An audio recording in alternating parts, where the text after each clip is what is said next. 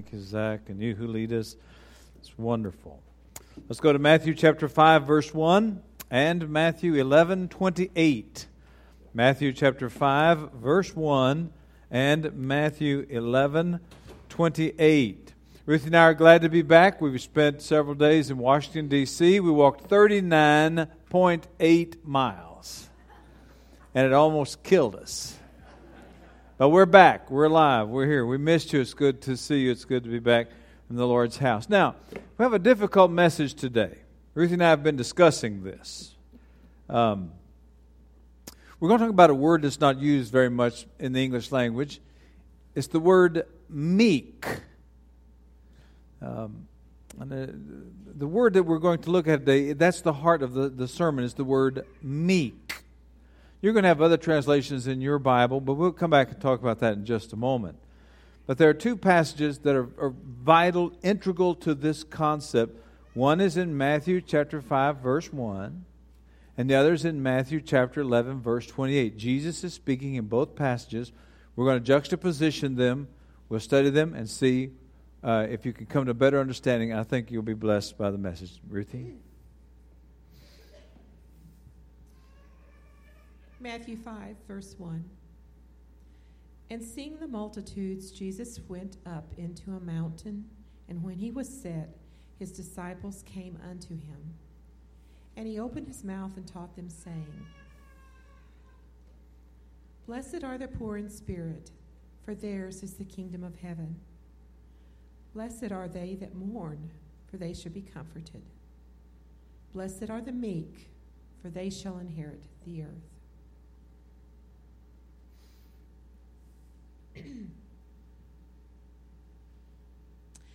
Matthew 11:28.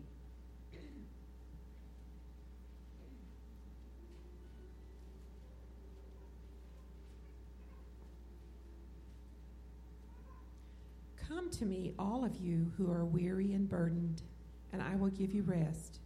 All of you, take up my yoke and learn from me, because I am meek and humble in heart, and you will find rest for yourselves. For my yoke is easy, and my burden is light. Notice two passages about how to find contentment in life. What you want in life is you want to live in this world and enjoy its things and its stuff, and that's the way God created things. God made the earth for us to enjoy. And the question is, how can we do that? How can we best enjoy what the Lord has given to us as a gift? Well, notice in two passages. Jesus in the Matthew 11 passage says, Come unto me, all you that labor and are heavy laden, and I'll give you rest. Learn from me. And what do you learn from him? That I am meek. Then, in Matthew chapter 5, verse 5, he says, Blessed are the meek, for they shall inherit the earth. Now, to a Jew, when Jesus said they shall inherit the earth, there was no question as to what he was talking about.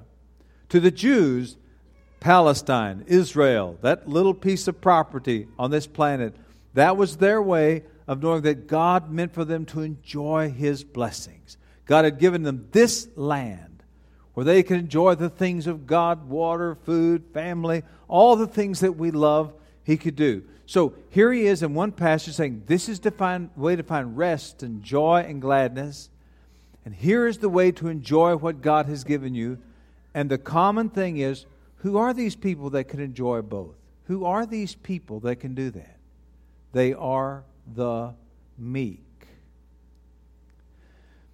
Now notice the progression that the Lord has given us. First of all, the first beatitude was, Blessed are the poor in spirit. That's people who they know they cannot save themselves. They know they cannot win the victory in their own lives. They know that they have no merit. They are just poor when it comes to spiritual things. Then because of that, the second beatitude, Blessed are they that mourn. In other words, since you do not have the strength to live the Christian life, since you cannot do it and your life is filled with so much failure, therefore you are sad. You mourn over this and you're sad over the sin in the land and the people around you. But now Jesus says, now we turn a little bit, and he says, okay, if you have poverty of spirit, if you know you cannot help yourself, if you are sad about that fact, you mourn, then you can become meek. Now, in your translations, there are lots of different translations for the word that is translated meek in the Old King James.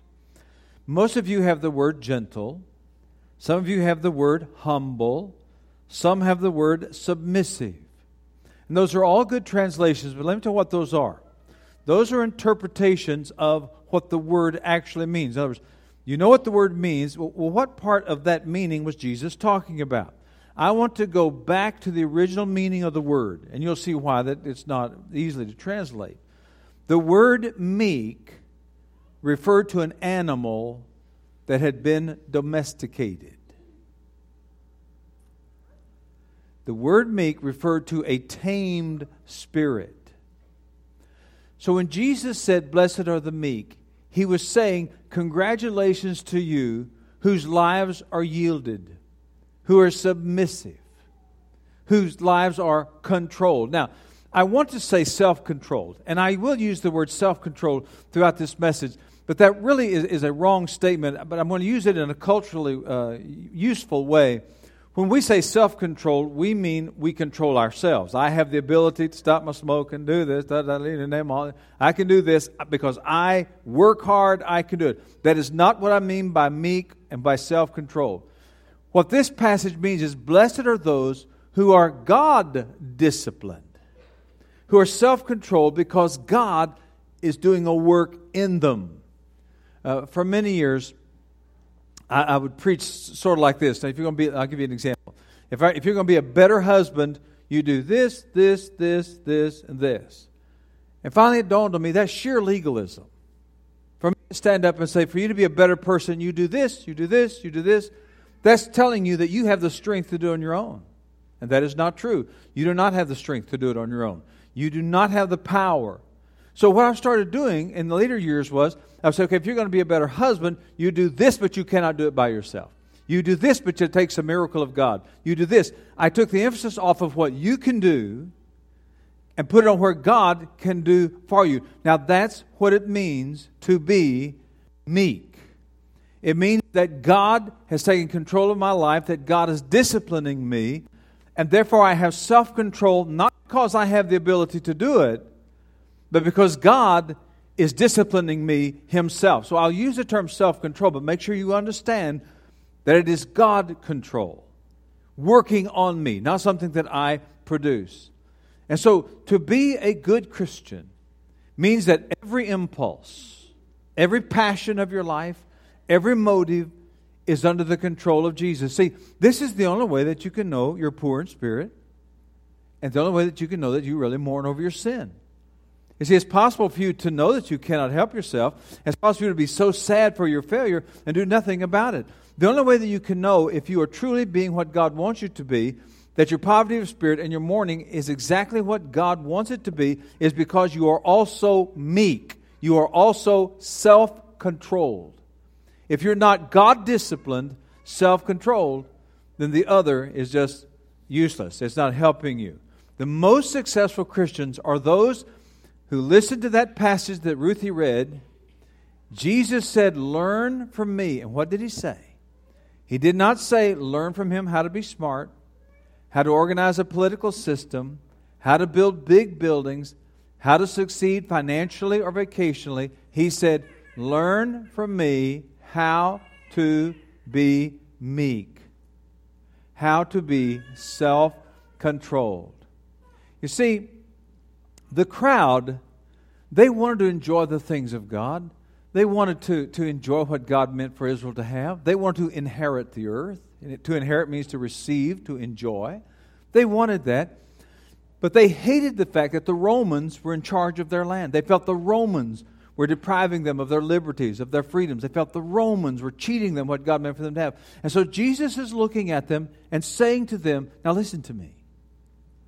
You want to inherit the earth. You want joy in life, and you want contentment, and you believe that it can be brought to you politically. You believe that it is something outside of you. You believe that something has to happen out here in the world for you to be able to inherit the earth, to enjoy the world as I meant for you to enjoy it. He's saying, no, the battle is never outside you. The battle is always inside. The battle of life is whether you can control yourself under the power of the Holy Spirit. Only then can you enjoy life as God meant for you to enjoy it. Now, before we proceed, let me make sure you don't misunderstand me in defining meekness. Self-control is not stoicism. It's not suppressing all your emotions. Mr. Spock is not one of our heroes. We don't look around and say, live long and prosper. I've always wished I could split my fingers like that, but I never could, because I do like him as an actor. But that's not what we're supposed to be. Nor is our goal to be like the Buddhist teaching in Nirvana. The Buddhists teach that the afterlife is no feeling at all, no emotion, no desire, therefore never disappointed. The Muslim is just the opposite. Theirs is all the physical, fleshly appetites you can ever dream of. So you have the one over here, no desires, all desire. The Christian understanding is somewhere in the middle. We don't try to squelch our emotions. Like, for instance, you eat too much for breakfast, and you know you've eaten more than you should eat for the whole day, so what do? You say, I'm not going to eat one more bite the rest of the day. Let me know how that works for you.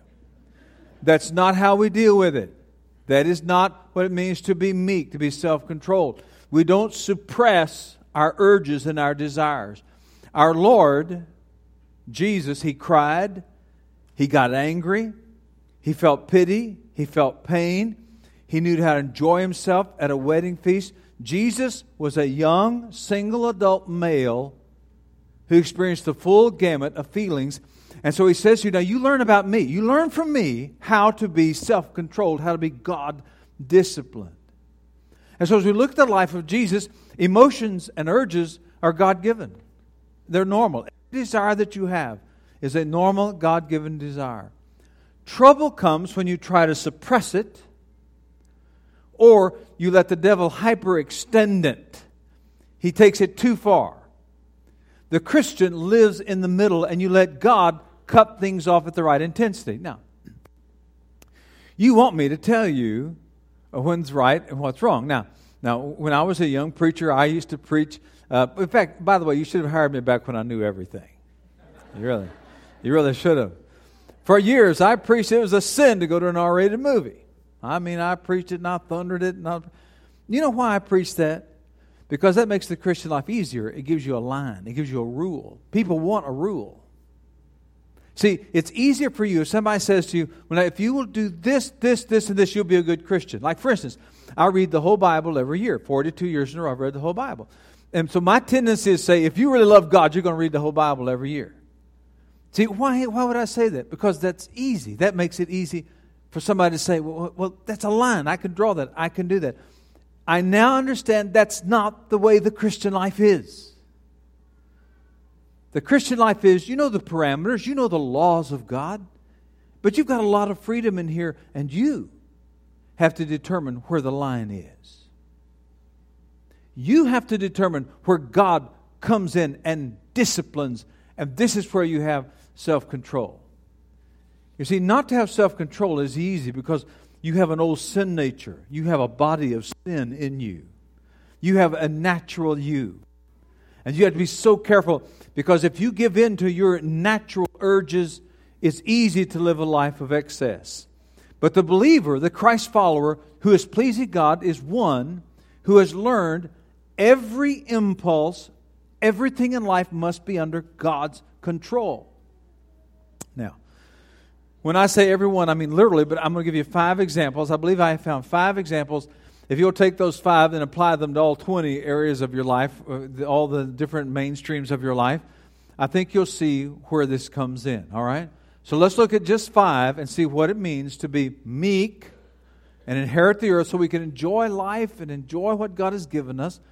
And then what does it mean to be meek like Jesus? 5 of them. Are you ready? Here we go. Write these down, okay? If you don't have a piece of paper, write them on your sleeve. It's okay. Maybe your launderer will get saved because of that. Write it on your sleeve. If you don't have a sleeve, write it on your neighbor's hand. All right, here we go. 5 of them. Number 1, meekness, God discipline, self-control means victory over our lot in life, our attitude toward our lot in life. Jesus Himself, He shows us what it means to live life. He came and he suffered, and life was difficult for him, but finally he was able to say, not my will, but thine be done. Now listen, folks, now listen to me. Because you are a Christ follower does not mean life's going to be any easier for you. When Adam fell, we all fell. All of the world fell.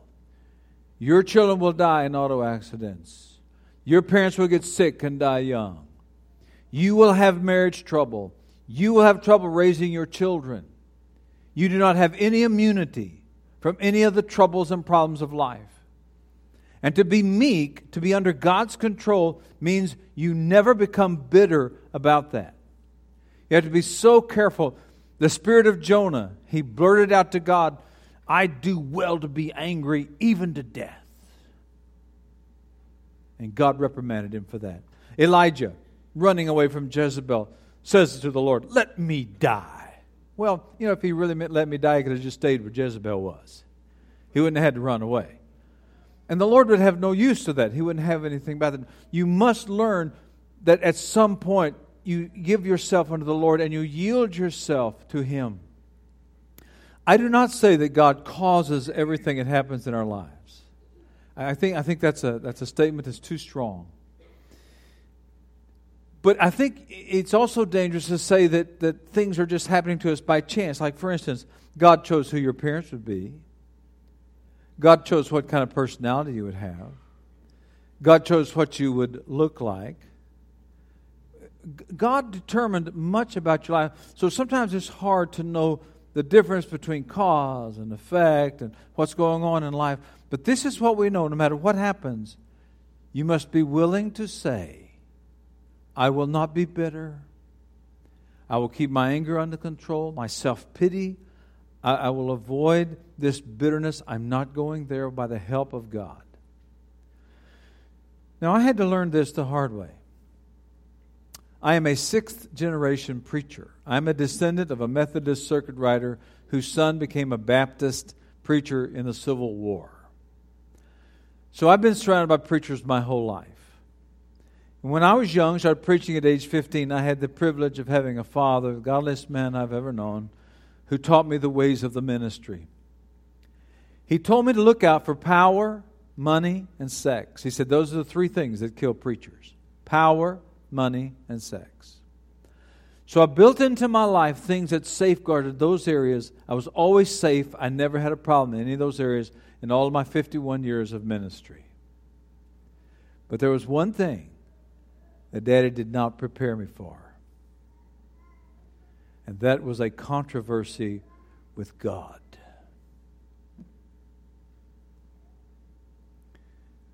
When our grandson was born with severe autism, my grandson's now 19 years old, he is severely autistic, severely. Ruthie and I give 3 10-hour days a week just to care for him, to try to help our family. I had to fight that one. I never got angry with God. I never shook my fist at God. But you can't help but wake up in the night and say, Lord, we're 6 generations of preachers. We've worked hard and we've given you our all. And what is happening here? So we never ask why out of anger, but sometimes we ask why. What do you want us to learn from it? Where do you want us to go with it? I had to come to the place that I would just say to the Lord what my master said, not my will, but thine be done. That's what it means to be meek, to be God-disciplined, self-control. Number 2, meekness, being God-disciplined, being self-controlled, entails victory over our attitudes toward others. Jesus, hanging on a cross, dying, looks down and sees soldiers gambling for his garments, and he says, Father, forgive them, for they know not what they do. He was always elevating others. No jealousy. The person in your life that you envy, young people, college students, the person or student that you envy, every time they win or do something that they get a lot of honor for, you be the first to congratulate them. That's what it means to be a Christian. The difference between a saved and a lost person is when somebody else is promoted above. The saved person says, yay, way to go. That's what it means to be meek, to be God-disciplined. Only God can do that in your heart. You must forgive your enemies and others who wrong us. Heard the story of a lady whose family had gathered around her, and she hated somebody most of her adult life. And her family was pleading with her to forgive this other person. And they said, would you forgive her? They asked her on her deathbed, would you forgive her now? And she answered, I cannot forgive though I go to hell.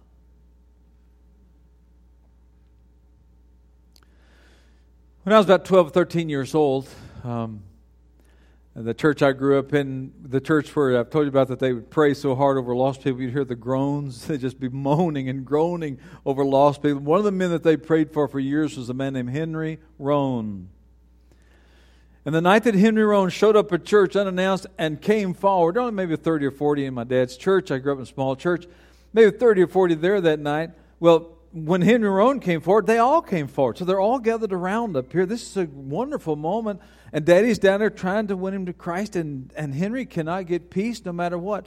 And finally my daddy, who had been trying to win Henry to the Lord for a long time, he remembered that Henry hated a man who had cheated him. Henry could not read or write. And one time he trusted everything he had to a man, and the man cheated him. And here's my dad. There are all these people all around. They're all, pray through all that kind of thing. Daddy's down here with Henry. Henry's not getting peace. And finally my dad says, Henry, can you forgive? He called the man by name. He knew it was. Can you forgive him? And Henry said, I cannot. And my dad stood up. He said, Henry, you cannot be saved if you're not willing to forgive him. And Henry looked at my daddy and said, if I cannot be saved without forgiving him, then I forgive him now. And he was saved. It was a great moment. You commit your life to, your attitude toward others must be God-disciplined, self-control. Number 3. Meekness, God-disciplined, self-control entails victory over our anger. Now, I could have picked a lot of things. Why did I pick anger? Because anger is the number one problem in churches. Pride and anger that manifests itself by anger. That's what really hurts us. Jesus taught us. He said, learn about me, what it means to be self-disciplined. Learn from me about anger. Jesus never got angry for himself. He always was angry only for God and only for others. Very important. He didn't get mad about him. You get all blown up. You get blown up out of shape. Somebody says something to you that hurts you. Jesus never got angry over that. Always he was angry for God when he cleansed the temple. Is a good example. And he was angry for others when the religious leaders did not want him to heal the man with the withered hand on the Sabbath day. Then, once the anger comes, the purpose of anger, it's a God-given gift. The purpose of anger is to cause you to do something. You are to respond in a certain way. But then, once you respond, you've got to stop the anger. The anger's done. The anger stimulates, but then you've got to end it. This is where so many parents go wrong in raising their children. They get angry, which is okay, but then they carry the anger through the punishment, and that's wrong. You're angry. You need to do something. That's not right. You can say, we got to stop this. Okay, that's good. Now calm down and do something about it. Don't push the anger through the punishment. Anything that you can do in anger, you can do just as well out of anger. Martin Luther, he was successful in the Reformation because he had a large number of princes who gathered around him and protected him. Basically, it was like an army gathered around him. They had to save his life. And one of the most important one was a man named Frederick. He was the Duke of Saxony. But Frederick had a terrible anger problem. And as he drew closer to the Lord, he knew this about himself. He understood this about himself. So what he would do is when he could feel anger building in him, he had a room, a special room. And when the anger would build in him, he would go into the room and he would close the door and he would stay there until the anger passed. I've always liked that story. You need to slow down the anger. You need to especially slow down your lips. Leave angry thoughts unverbalized.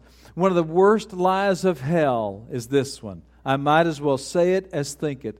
That is so satanic, I don't even know how to grab a hold of it. You need to control your anger by the power of God. Number 4, meekness, God-discipline, self-control entails victory over our ambitions, what we want to do in life, what we want to accomplish. You hear me talk often about Jesus came among us. The Bible says He emptied Himself, and so He became a human. He was the second person of the Trinity, became human, and to His human life we give the name Jesus. He emptied Himself. There's another part of that verse, though. It's in Philippians chapter 2. There's another part of that verse. It says, first of all, before He emptied Himself, He says He did not think that equality with God was something He should clutch. In other words, He disciplined His aspiration, His ambition, rather than clutch. Being equal with God, He let it go, became human, submitted Himself to us and to our terribleness, and then He left it to the Father to decide when He would be re-enthroned at the Father's right hand. Meekness, when you are God-disciplined, self-controlled, you don't demand your rights. You're not looking for privileges. You don't push your status. You hold your ego under control. There are many of you who have much of your life under control, but you are living under the influence of the evil one in your area of ambitions. And you say, Pastor, how can you know that? How can you even say it? I can say it because you have a witness against you in your own house, in your own life, your calendar. I submit to you that there are many of you who do not see your spouse often enough because of your ambition. Some of you your children put themselves to bed at night because of your ambition. Look at your calendar. Is your ambition under control? Are you meek, God-disciplined, self-controlled? 5. Meekness, being God-disciplined, self-controlled, means victory over our appetites. Sex only in marriage. No pornography. Food only in reasonable portions. No extended credit card debt. Nothing wrong with credit card debt, but you don't let it get out of hand. Cars and houses we can afford. Ruthie and I, through the years, made it a habit to buy cars at least 3 years old, because in America, the rental companies dump their cars at the third year, and therefore the price of cars goes down pretty dramatically at year 3. We've always done that through the years. I was taught, John Bassanio, pastor of First Baptist Church Houston, when I was a teenager, always said, if you're going to live life successfully, you're going to enjoy life, you need to live on 80% of your income, give God 10%, and save 10%. Ruthie and I have lived by that rule. We've lived on 80% of our income. We've given God way more than 10%. And we save 10% through always giving that amount to our annuities and our retirement. Now, why do we live like that? What makes us want to make those decisions? Jesus said, learn from me. Learn from my self-control. Did anybody ever live a simpler life than Jesus? The foxes have holes. The birds have nests. But the Son of God had no place to lay His head. Abraham subdued his passion, his desire for wealth. When it was obvious that he and Lot could not get along, he went up on a hill and he said, now Lot, you take what you want and I'll take what's left. Now, the sweetest victories of life, as we come to the last thought now, listen, stay with me now. You've listened so attentively, thank you. The sweetest victories in life are the ones over our own self. When we deny ourselves, we prove we truly love the Lord. My greatest accomplishments have not been my professional attainments, and I have succeeded. I went to the top of my profession with the help of God. It's grace, all of grace. I know that. I married a woman who stood beside me and cheered me and made it possible. But none of those things that I was able to accomplish have ever compared in my heart of hearts to my victories over myself.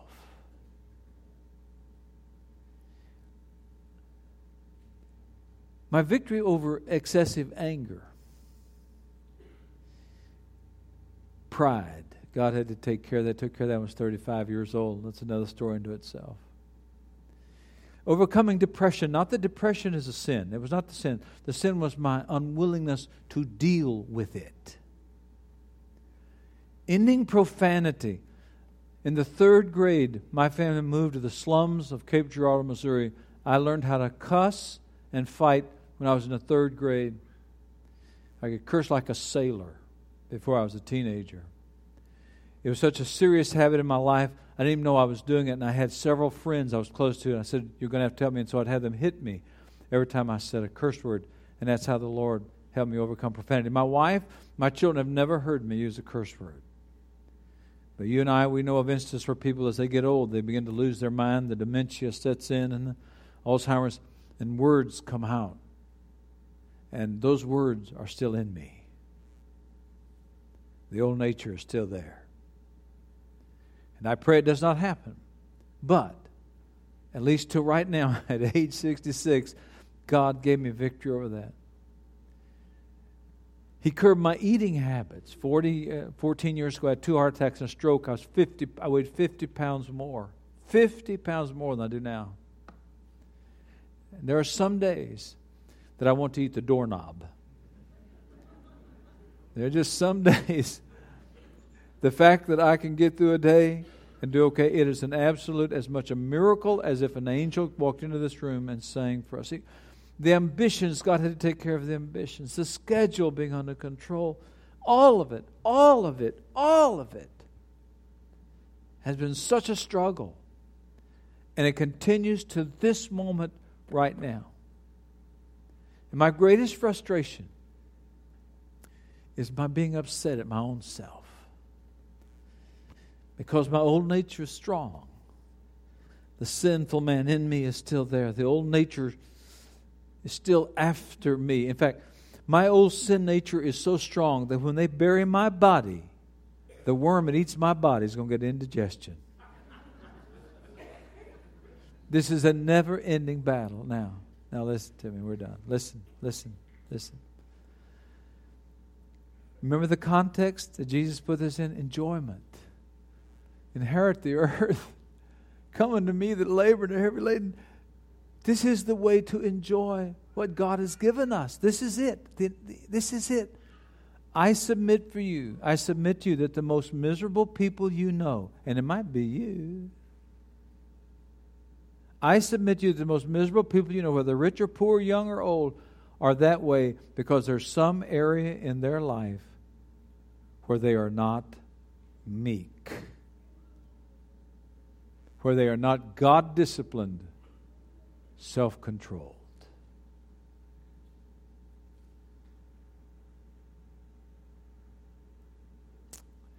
Okay, I think that's enough. Let's bow our heads and close our eyes and do business with God. You ready? Let's do business with God.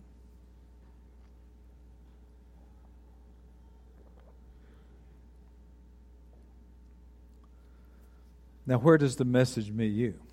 May I walk back through them again? Your appetites, your ambitions. How's your schedule? Your anger. Some of you came in this room this morning